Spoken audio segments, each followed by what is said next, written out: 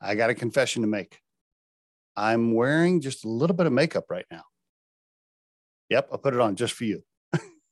Let me see if you could tell. Do I wear makeup when I'm on my podcasts? When I'm doing a guest interview, believe it or not, I will sneak into my wife's little vanity area where she puts on her makeup every morning. And, I'll put a little under my eyes, try to hide some wrinkles.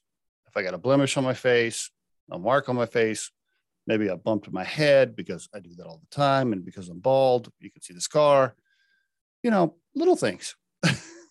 Go ahead and laugh. If you watch these daily tips on a regular basis, I make fun of myself all the time. Just trying to be humble. But yeah, I do put a little makeup on from time to time. Yes, I confess. For the rest of you out there that are too cool to admit that, okay, that's fine. I'm going to confess for you. Yeah, I also, by the way, have my touch-up appearance button on Zoom all the way on. I don't know if you knew that, by the way. Zoom has a little button on the video settings where you can touch up your appearance. It's got a little sliding bar on it. You can move it from left to right. And mine is all the way over to the right. You know why? Because it helps hide all the wrinkles and things under my eyes, especially with this high-def camera that I got now, which shows everything. Next thing I want to do is get some of those fake teeth, the Hollywood teeth, make my teeth look super white. I'm going to do that next. Anyway, all joking aside, do I make sure that I look good for my guest interviews for the podcast when I'm doing an hour-long interview with a big guest? Yes, I do. I confess I make sure that I look solid for those, right?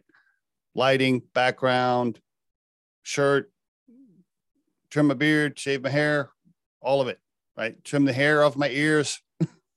It's probably too much detail for you.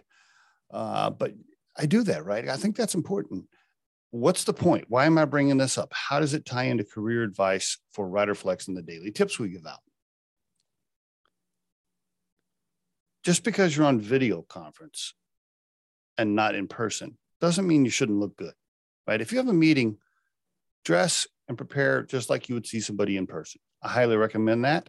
And I see people screwing that up on a regular basis. I mean, seriously, if you're going to be on video, especially in today's world, look the part. Pretend like you're going into the office. Shave, put your makeup on, fix your hair, whatever.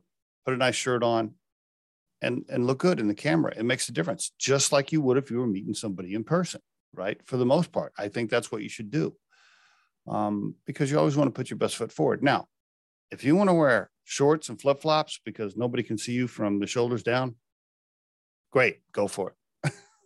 I think a lot of people working from home are wearing sandals and shorts and sweatpants and all the rest of it. All right. And then we're putting decent tops on, right? I mean, go ahead and confess. A lot of you are. And that's fine because nobody sees that. But the rest of it, I highly encourage you to look good for the camera. It will make a difference, especially on job interviews for those of you that are talking to companies that are interested in hiring you. And there is your RiderFlex tip of the day.